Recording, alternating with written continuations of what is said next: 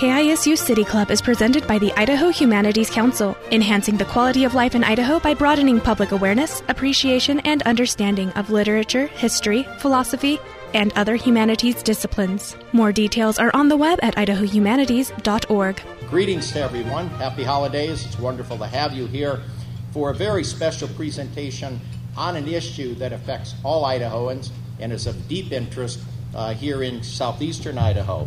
We are, as Tim indicated, very fortunate today to be joined by Rocky Barker, whom, as you all know, began his career here at the Post-Register, was a prize-winning reporter for 11 years here in Idaho Falls, and since 1985 has been at the Idaho Statesman, where he is serving not only as the energy and environmental reporter, but as master of all trades when called upon by his editors.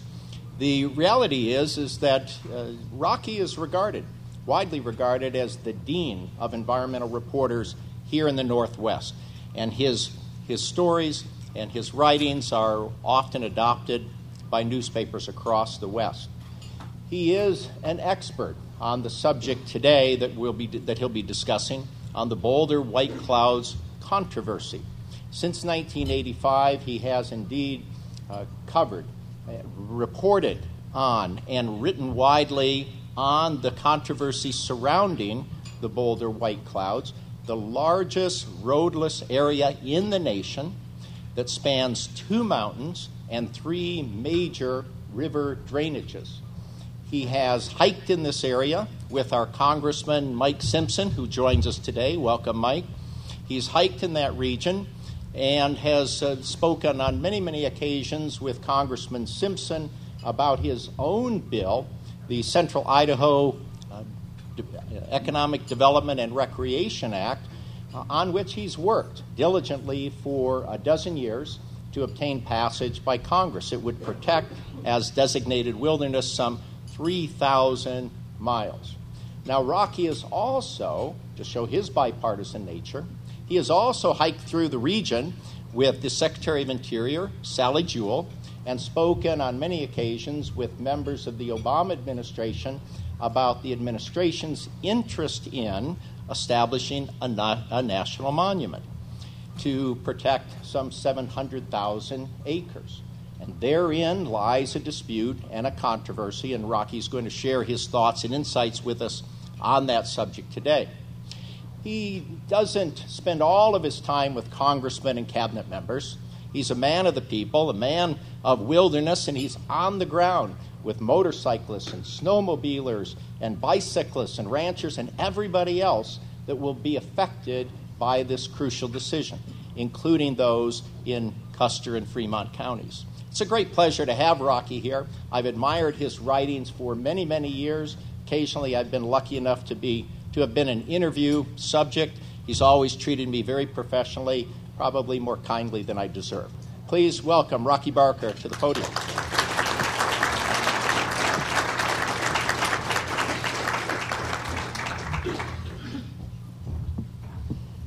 Thank you very much. Thank you, David. Thank you, Tim, for inviting me. It is great to come home. I love Idaho Falls, raised my kids here. I have been lucky to have moved to Boise. I've got this great job that just sends me all over this state. And David's right.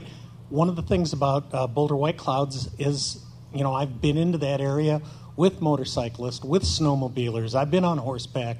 I've hiked it, mountain biked it. So I've kind of gotten to see it from a lot of different ways.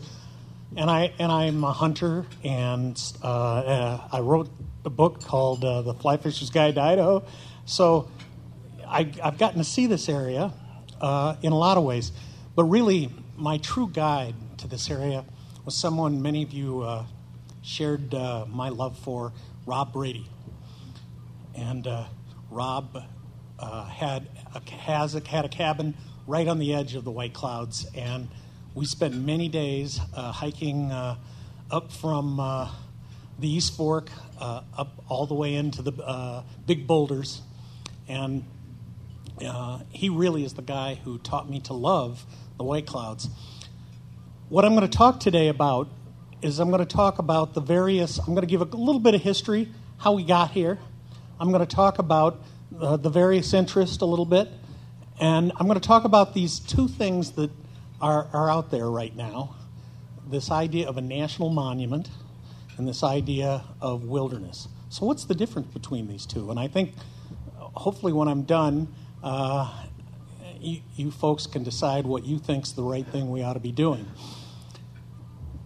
I will say this, that I think no matter, it appears to me at this point that by the end of 2015, we are either going to have a national monument or we're going to have a Boulder-White Clouds wilderness. I have talked to many people in the administration. They're clearly ready to do that. They have deferred to our Congressman Simpson.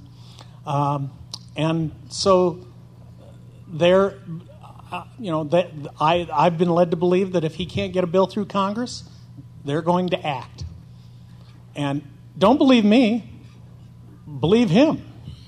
He's talked to him too. So let me start. Most of you at least know where these mountains are. There really is. It's about 700,000 acres of roadless land. It reaches up there between Chalice and Mackey, just opposite the Lost River Range, all the way up to the peak of Castle Peak, which I first saw, frankly, from the Sawtooths in 1985. And then it reaches up to the Salmon River, and then on the west side into the Sawtooth Valley. And as you know, so much of the attention for this place has focused on that side, on the Sawtooth Valley, because it all really began with a proposal to build a mine there at Castle Peak in the late 60s. And there are people in this room, I think, who participated in that debate. I see Jerry Jane back there.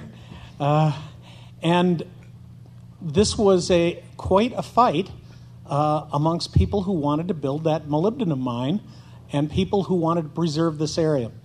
And one of those people who wanted to preserve this area, and the guy who wrote, really, I believe, the first editorials against it, was Rob Brady. And, the White Clouds carry this special place in Idaho mind. I don't care what you think of the issue. It's pretty hard to argue that the White Clouds didn't change Idaho history, because it was that fight that Cecil Andrus made the centerpiece of his 1970 campaign. 1970, I remind you, the year of the first Earth Day. The White Clouds was on the cover of Life magazine because of that fight. And most people believe he won that race in part because of his stand on the White Clouds. So the White Clouds themselves, were a kind of a special place in our history.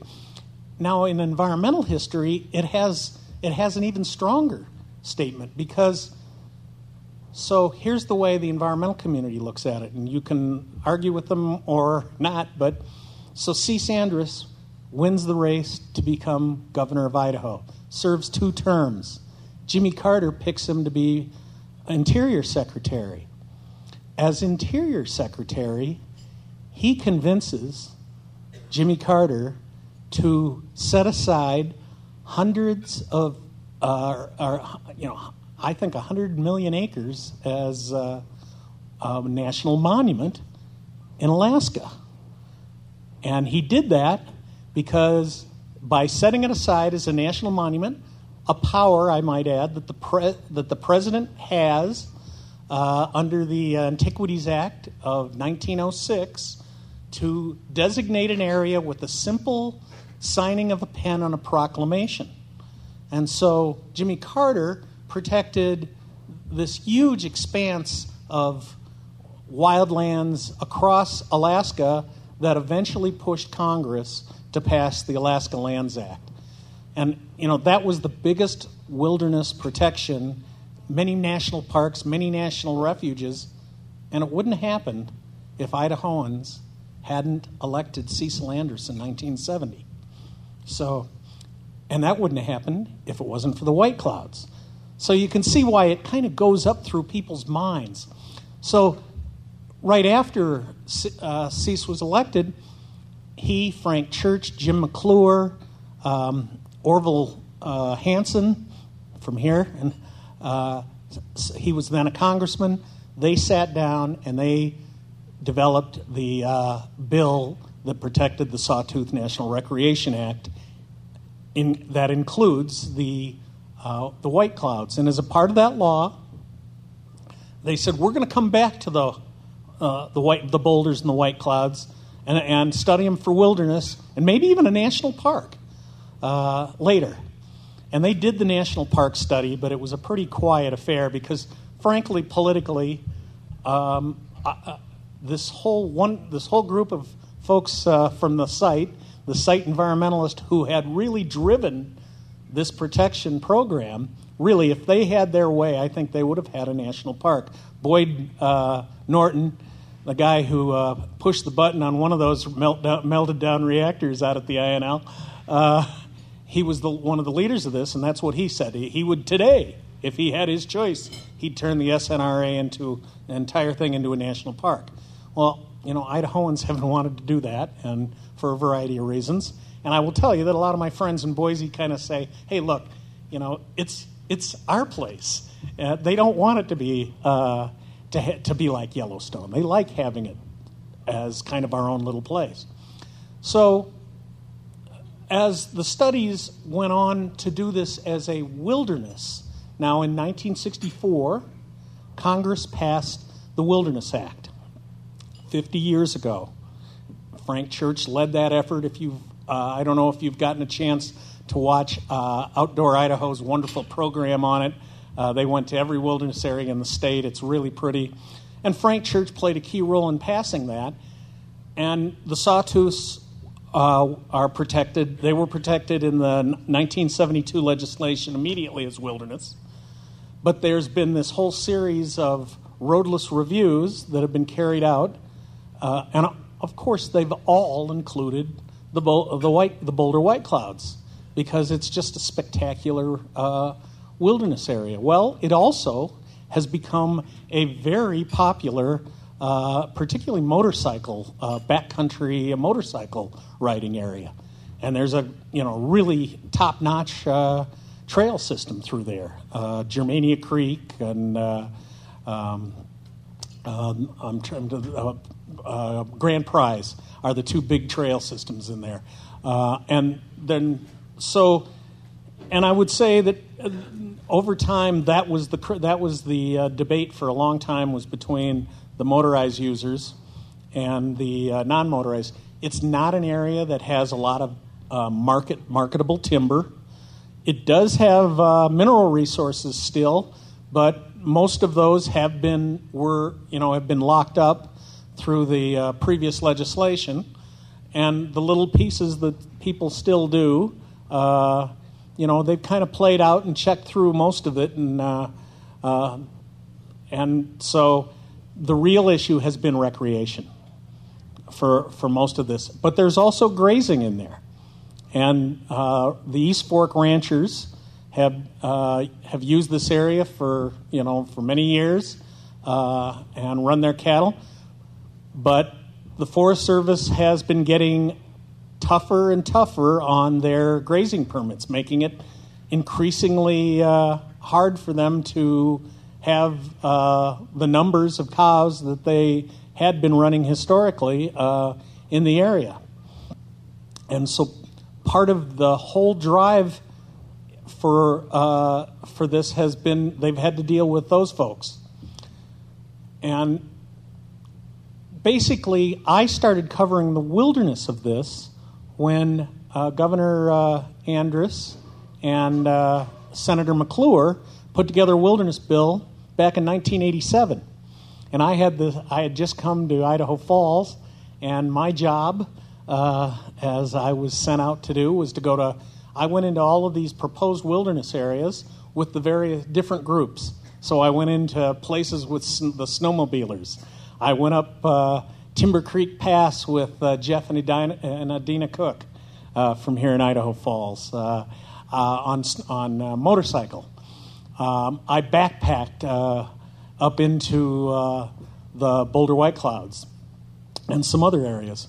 And I horse-packed into some areas.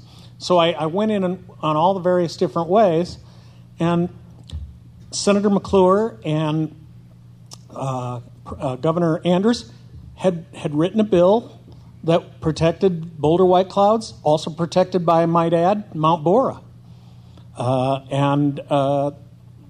That bill, basically the environmental community and everybody, and most of the other people said, we just don't want this. The environmental community, it wasn't big enough. There was, for the motorized people, any wilderness was too much. And for the timber industry, they couldn't get the certainty they wanted out of it. The mining industry didn't see anything in it. The cattle industry didn't see any advantage to them. And they killed that bill. Now, I will tell you today that most of the environmentalists who are still in the game think that are now very involved in today's national monument and wilderness debate. Rick Johnson, Craig Yerke from Idaho Conservation League, and Craig Yerke of the Wilderness Society think they made a terrible mistake in the 1980s. They think they should have compromised, and they've paid for that. So, but they didn't quit, and they've not quit, and they have people, I guess, as to their, quote, left. I don't know that they're leftists, but they're people who would like even more protection than they're pushing for. But particularly Rick Johnson, in the early, soon after Mike Simpson became a congressman, those two met. And they realized that they had some common ground. At the time, I think it was more like this, and I think it's gotten closer as time's gone on. But Mike Simpson took on a task that Senator Crapo, when he had sat in the same seat, had tried and couldn't pull off. He tried to get the groups together for another try at wilderness. It died. Representative Simpson decided, I'm gonna give it a try. About now, gosh, it's been 13 years? Something like that. So, and I went to some of the first meetings. He'd sit in. Every year, Idaho Conservation League holds a Wild Idaho conference in May. And you should have seen the first of those meetings. He'd get up there and start talking to these environmentalists, and they would like, who the heck are you? And it was actually quite heated, because he didn't come from their world, they didn't come from his, but he was willing to come over, and he sat through many meetings before, and he hiked the area, and he went into Custer County, and he sat down. He said, "Look, I'm not doing this as a wilderness bill. I'm going to do this as he called the bill. I want to do, the only way we're going to do this is we're going to make it better for people in Custer County and for the environmental community and the motorized community and all of them." And so he put together his bill over a course of, it must have been 6 years before he actually had a bill. And when he got it, he had all those elements involved, but he didn't have everybody, patting him on the back because he'd forced compromises that many people wish they didn't have to make. But he came very close, but I watched him, as time went on, I watched him change. Because the more and more he spent time up in the White Clouds, the more he really has come to love that area. And I've hiked with him, and it's hard not to fall in love with the place. It's just a spectacular, beautiful, lovely spot that we Idahoans have. And so he tried. He came so close in 2004 that it was on the final going home legislation, ready to go. His close friend Boehner had, not Speaker at the time, Majority Leader Boehner at the time, had made sure that it got onto that bill, but the outgoing Speaker, Denny Hastert, who actually was from where I grew up. First time I saw Denny Hastert, he was a wrestling coach, and I was getting pinned by one of his people. And so he's a pretty good scrapper, and what he did is he pulled that wilderness bill off and put his own tax break for a local company in Illinois on, and here we are. We're still in the game. Well, C. Sanders, who's been very supportive of Congressman Simpson's efforts over the years, finally kind of got, in 2010, the last time the bill died, and it died when the motorized recreation community said, we're going to kill it. And they did, and they got Senator Risch. You know, if you've probably heard during the campaign some of his explanations, I was there. Senator Risch walked away from the bill, and he still could have probably worked out a deal, but he had decided to kill it at the time. And so the bill died in 2010, and C. Sanders, no friend of Jim Risch, said, that's it for me. I'm done. I'm going to go, and I'm going to push for a national monument. Now, let me tell you about a national monument a little bit. I don't think really a lot of people understand it, and I understand why, because, heck, a national monument can be just about whatever a president decides to do. He has a lot of room to do a lot of things. And courts have backed him up to have far more choice to do things than I think the authors of the Antiquities Act envisioned. But the fact that the first guy to use it was there, signed the bill, Teddy Roosevelt, that set a precedent that makes it pretty hard to overcome. And essentially a president can designate an area and say, this is how you will protect this area in a proclamation, and it'll include a map, and he will say, I want this area to be off, I want to protect this, whatever values he's trying to protect. And it could be anything from, what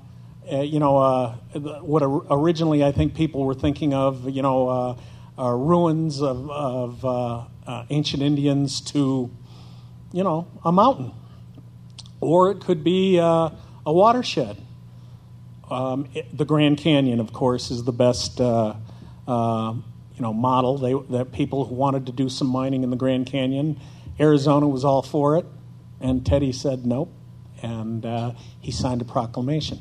So Andrus's initial involvement, though, in 2010, 2011, when he went to the administration, he wanted them to come in and be really tough. He wanted them to do what he had done in Alaska.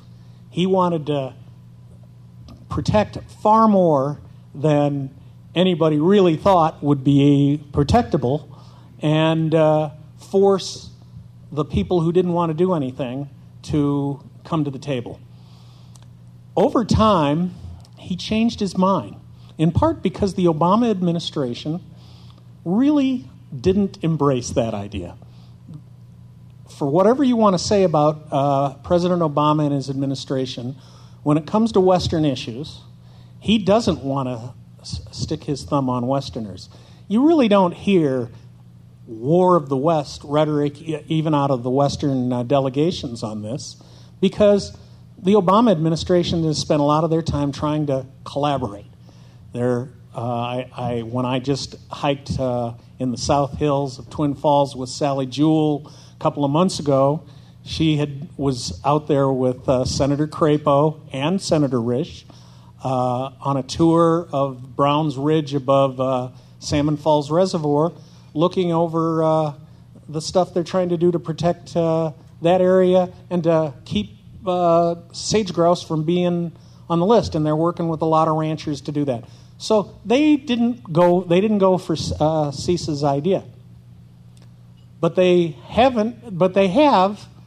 They are interested in doing a national monument, and one of the big changes that's happened in the last year and a half, 2 years, has been John Podesta joined the administration. He was chief of staff under President Clinton, and he was involved in a lot of the national monuments that Bruce Babbitt had done, including the enlargement of Craters of the Moon, which I spent quite a bit of time with Secretary Babbitt as he was doing it. And so I watched basically how Babbitt went about doing that expansion. And again, at this point, he was trying to be as, quote, collaborative as he could be. He was at least trying to meet the needs of the ranchers.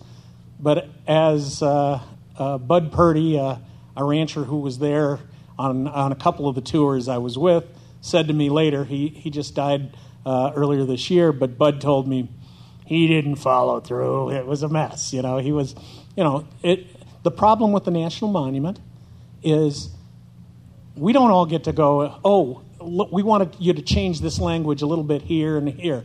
The president does this. It happens behind closed doors. And so when it comes out, it is what it is. And then what there will be afterwards, theoretically, then they'll write a management plan based on whatever that proclamation is. And so people will have some say then. But it isn't going to be a wilderness bill, as Congressman Simpson is trying to write, is going to be a locally created document. Whether you're for or against wilderness, you're going to have a say in his bill if it moves forward. And I think we'll know, we're going to know in 6 months, we're going to know probably before 6 months on whether that locally driven approach has a chance. But I have, like I told you, there are folks in the administration who have made it pretty clear to me that it's going to happen. And I think about the partisan politics side of this. Do Democrats really want to give a Republican a victory on one of the biggest environmental issues in the nation? I mean, when they say this is the largest roadless area in the nation, in the environmental community, that's pretty big stuff. That's important. And so I can tell you there are people in the administration who don't like the idea of Mike Simpson getting the credit. But, there's other people in the administration, like Sally Jewell, who want to get this done, and she's told him, she's told me that she'll do anything she can to get his wilderness bill passed. So, that's kind of where we're at this point, and I hope that kind of lays out for people all this, and I'm ready to take more questions. And thanks again for having me back to my hometown. I love this here. It means a lot.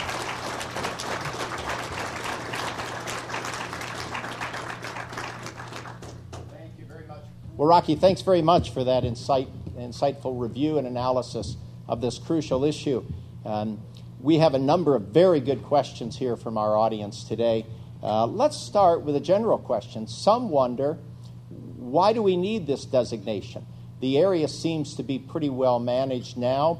Groups get access. What drives the move for either a national monument or, indeed, wilderness legislative protection? That's a good question. I think that the main driver has been the desire among many people in the environmental community to protect the area for wilderness. Wilderness, of course, is the strongest and most restrictive designation you can give public land, and that that has, that's been behind people's interest going back to the early 70s. And so as that's gone on, there, in the early 70s, there was hardly any motorized use in there. And those trails, were not, the only motorized use were bulldozers and pickup trucks of some pretty good miners that I knew who, were small-time guys, and they'd build their roads and they'd do their stuff, but they weren't doing it for recreation. It was their work. Guys like, Mr. Getty. And these guys were, hard workers, and it was, so that was a different thing. But particularly in the late 70s and the 80s, the motorcycles took off, and they got trail systems, partially paid for by tax money, and that developed this kind of conflict. And what my environmental friends tell me, and I wasn't here, but Rob used to say this all the time to me, is the Forest Service didn't do its job protecting the wilderness values. They let these motorcycles come in and do these trails. And so those folks still feel very strongly, and there is a whole group of people right now. In fact, what's one of the interesting things about this, right now, there's a woman named Lynn Stone, who's the head of the Boulder-White Clouds Council, and she is embracing Mike Simpson's wilderness bill instead of the national monument that the Idaho Conservation League and the Wilderness Society are proposing, because she thinks they've sold out. Thank you, Rocky. Let's get down into the nitty-gritty of some of these possibilities. Will the motorized trails still be accessible? What about handicap access to these lands? How might either of those areas be affected by one designation or the other? Actually, what's interesting about the National Monument and in the development of this, and of course, I'm only going on the proposals that the Wilderness Society and Idaho Conservation League have made to the administration. But as I see it, basically the area, when the map gets driven, all or most of the motorized trails that are in there now are going to remain. That's what I've been told. Who knows how that'll end up? Maybe this stretch here might be. We don't know. We won't know till the map's out. And they cut a deal with the mountain bike community, and that included allowing mountain bikes into a place called Ants Basin. It's a beautiful high mountain basin just over the hill from 4th of July Creek that Bourne Lake's in it, and that now, under that deal that the ICL and the Wilderness Society signed with mountain bikers, the mountain bikes would be allowed in that area. And the same with the Castle Divide Trail, which is right up into the heart of it. And the snowmobilers I talked to up in Stanley, if they get the area they want where they can get up into, like Washington Basin, up into the area that they can look into Castle Peak, into the Castle Peak Basin, they told me they'd be satisfied. But of course, they also want to keep all the other trails like Grand Prize and stuff like that. So, I can't tell you right now because Congressman Simpson hasn't showed me his latest map, and I don't know that I'll know his latest map. But I think that they'll, his original bills protected almost all those trails. There were only a couple of trails that would have closed. Grand Prize was going to close under the original bill. Frog Lake, another very popular trail, was going to be closed to motorized. I would be surprised if at least Frog Lake isn't stay open to motorized no matter what happens. Grand Prize probably, that if Grand Prize doesn't, I know that's going to be very controversial in the environmental community. So that's kind of where we're, and you could get down little details that people who know it could tell you about all kinds of. Let me get back to handicap, though. I have walked in the handicap trail with a lot of people on who were on wheelchairs with Congressman Simpson on a trail right behind in the boulders, right behind the Sawtooth National Recreation Headquarters. One of the things about Simpson's CEDRA bill is it had a whole lot of things for a whole lot of people beyond the wilderness. Now, they didn't get things exactly the way they want, and I can tell you, Wayne Butts is here, and there were a lot of things that he was hoping for that, frankly, are very controversial, but they were, he would hope to, for instance, they were hoping to get some land transferred so that they could do some things. Stanley wanted some land transferred, but they did get a lot of money. They do have a nice hall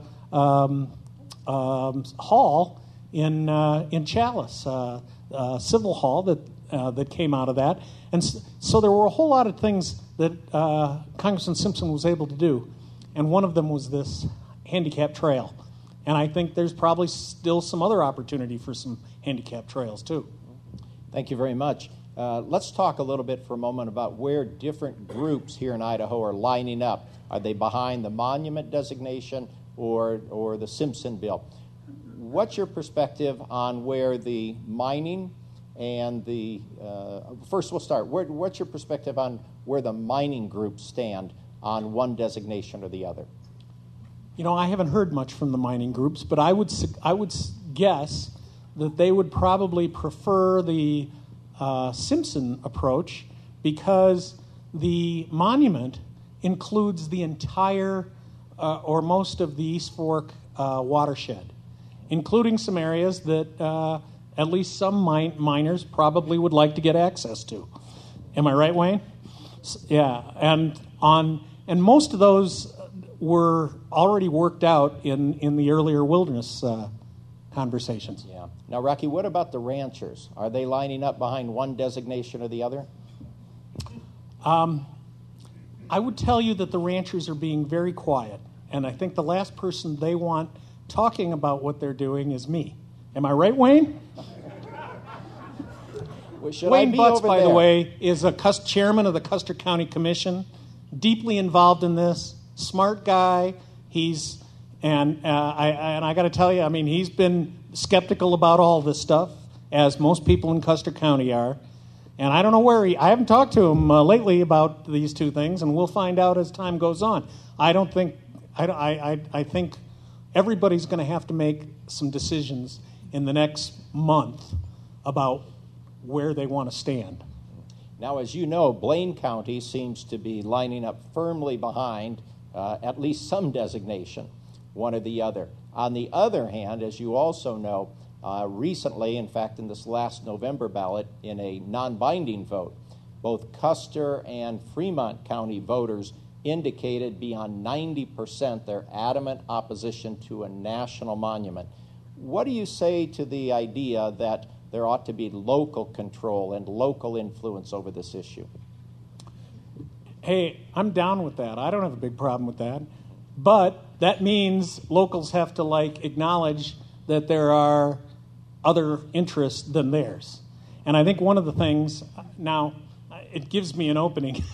I didn't want to talk in my main talk about this because I cover the Boulder-White clouds really as a journalist, and I love the area. I'm shameless about I care about values. But if you tell me whether they should do anything, nothing, do Simpson's bill or a national monument, I really don't have a position. But when you're talking about the Idaho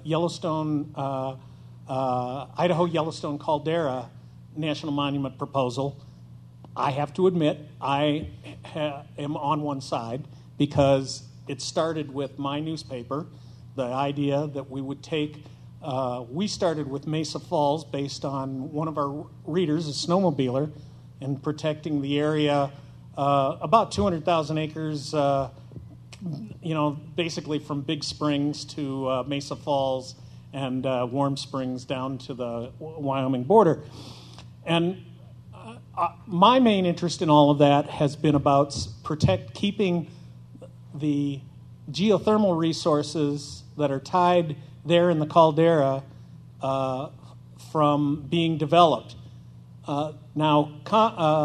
Again, as he was leaving, C. Sanders protected all of the geothermal resources on the public land, but I'd like to make sure that there aren't any opportunity, because I knew a scientist, one of the guys who invented one of the spectrometers and worked at the University of Chicago, Irving Friedman, who told me, he then worked for the USGS, hydrogeologists, and said, if we do that kind of development, we could threaten our geysers. And so I feel very strongly about that.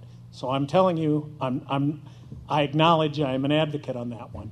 But what I say to people on that is, to a certain degree, what the reality seems to be right now. And of course, Congressman Simpson's been saying this for 10 years, that if we don't do something locally, somebody's going to come in and do it. And looks like where we're at. The folks in Hawaii County, another issue that I've covered for the last 15 years, when Bruce Babbitt was done with Craters of the Moon, he went back, and Bill Clinton, in his proclamation press release, said, I didn't have time to do the Hawaii's as a national monument, but it's clearly an area that deserves it. And that message was sent to the folks in Hawaii County. They developed their own process, and it took them about a decade to get it done, and they worked with Senator Crapo, and in 2009, they got their bill passed. And again, it's like so many things. They didn't get everything they wanted. Nobody got everything they wanted, but there is 500,000 acres of some of the most beautiful wilderness we've got in Idaho. Yeah. Rocky, in your prepared remarks, you pointed out that there are a lot of Democrats that would not want to allow an Idaho Republican, namely Congressman Simpson, to be able to claim credit for protecting vast acres of wilderness, and thus place his name and face on the Mount Rushmore of Idaho icons who have protected Idaho's wilderness, or something to that effect. Yeah, slightly edited. But on the other side, how many Republicans would like to see a Democrat in the White House be given the credit for providing vast wilderness designation and protection of Idaho's cherished lands? Does it cut both ways? Well, it does cut both ways in a way, but what it cuts, there are certainly many Republicans who wouldn't mind that Obama, this man that they think is, the imperial president, it just would play out all of their rhetoric if Obama comes in and designates this area against the will of people like Wayne. And it will, so, I think there is. And I have to tell you that some of the interest groups, they look at the monument proposal and they go, gee, maybe we'd be better off to have that proposal, and then we can yell at Obama, but then get what we want anyway. So those are the kind of things that you get, you bet. And don't forget that the Republican Party in Idaho went on record against a Boulder-White clouds protection. So now, in light of what you just said, asking you to look into your crystal ball here for a moment, do you believe the antipathy toward Obama and any credit that might be attributed to him might lead other members of our congressional delegation now to support Congressman Simpson's bill enthusiastically and wildly? I'm waiting for this answer.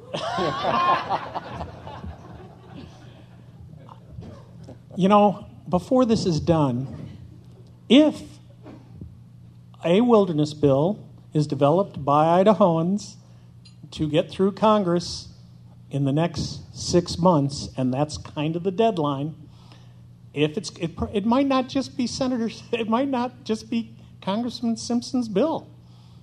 It might have somebody else's name on it, like Risch. I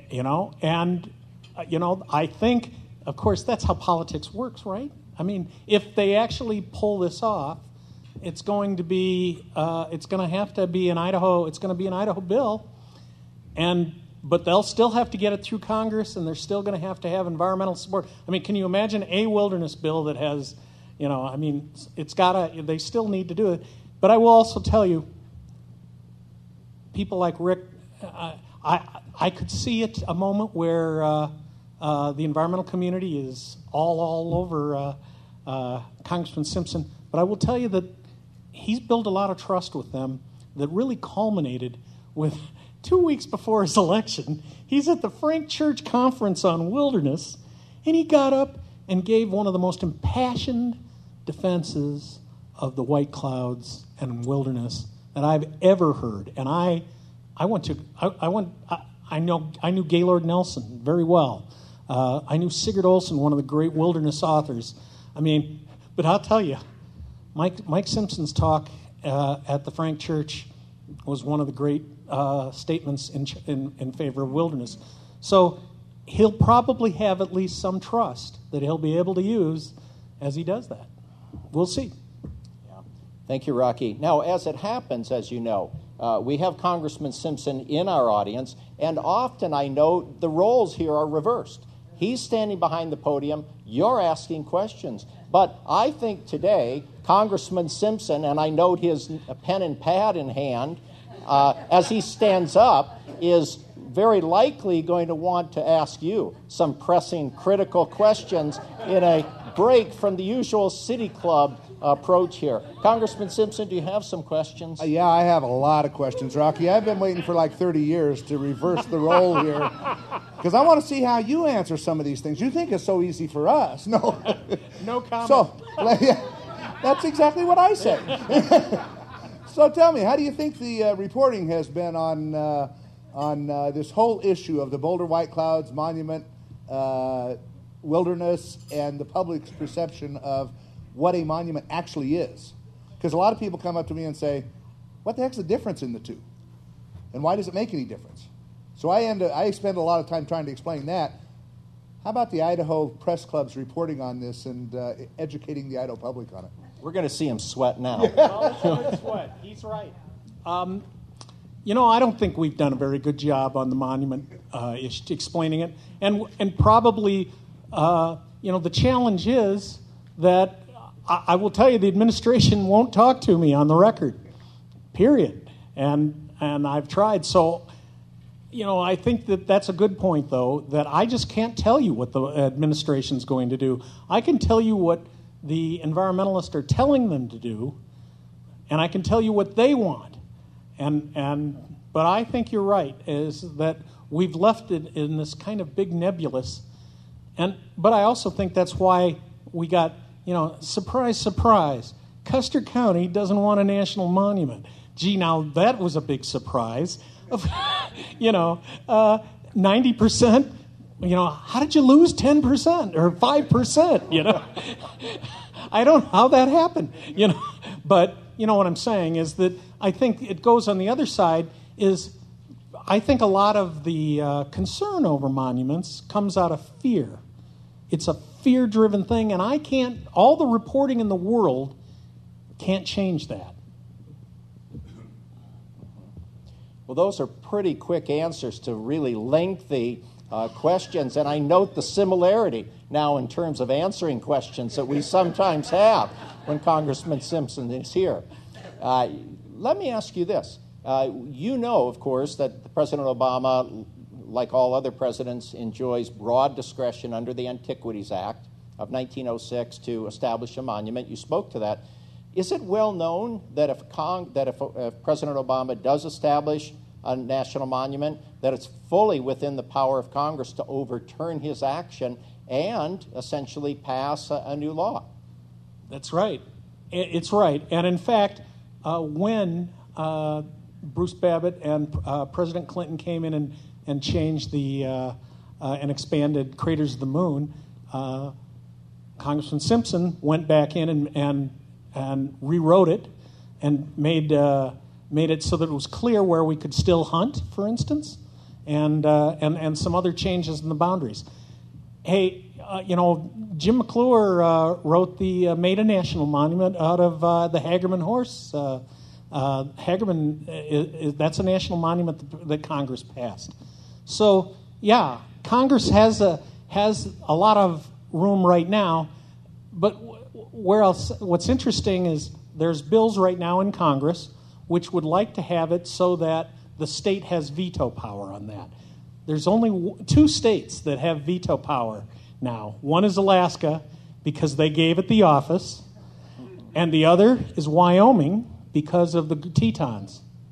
And when the Tetons were designated, Wyoming got in and actually made it a national park, but then also wrote into it that there'll never be another monument in Wyoming unless Wyoming agrees.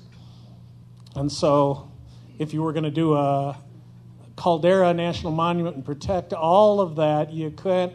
You have to stop right there at the line on the Beckler area. Mm-hmm. So one last question on this subject. We have a couple of others to ask you to address. If you look into your crystal ball, having reviewed this thoroughly, is it more or less likely that the Simpson bill will in fact become law by, say, next May of 2015? I think there's a window.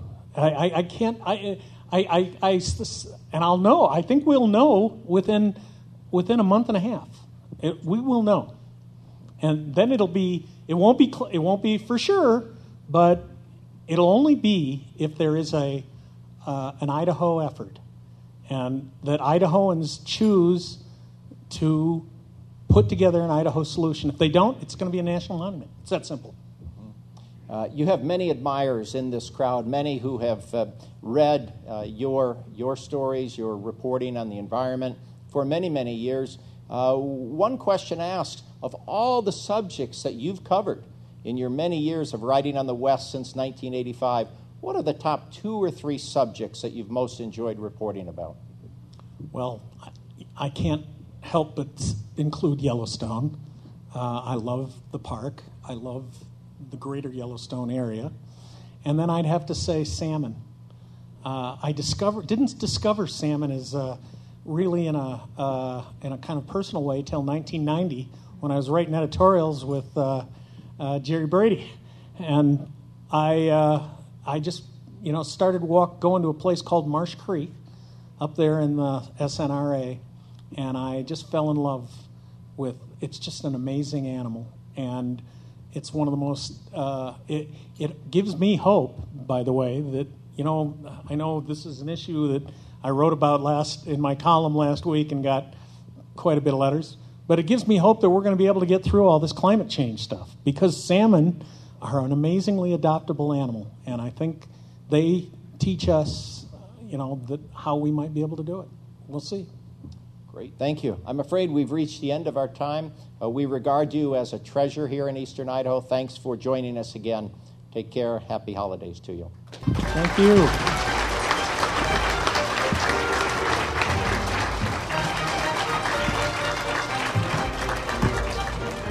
The Idaho Falls City Club on KISU is supported by the Idaho Humanities Council, promoting good citizenship through civil discourse, civic engagement, and reflection on the public good. More information is online at idahohumanities.org.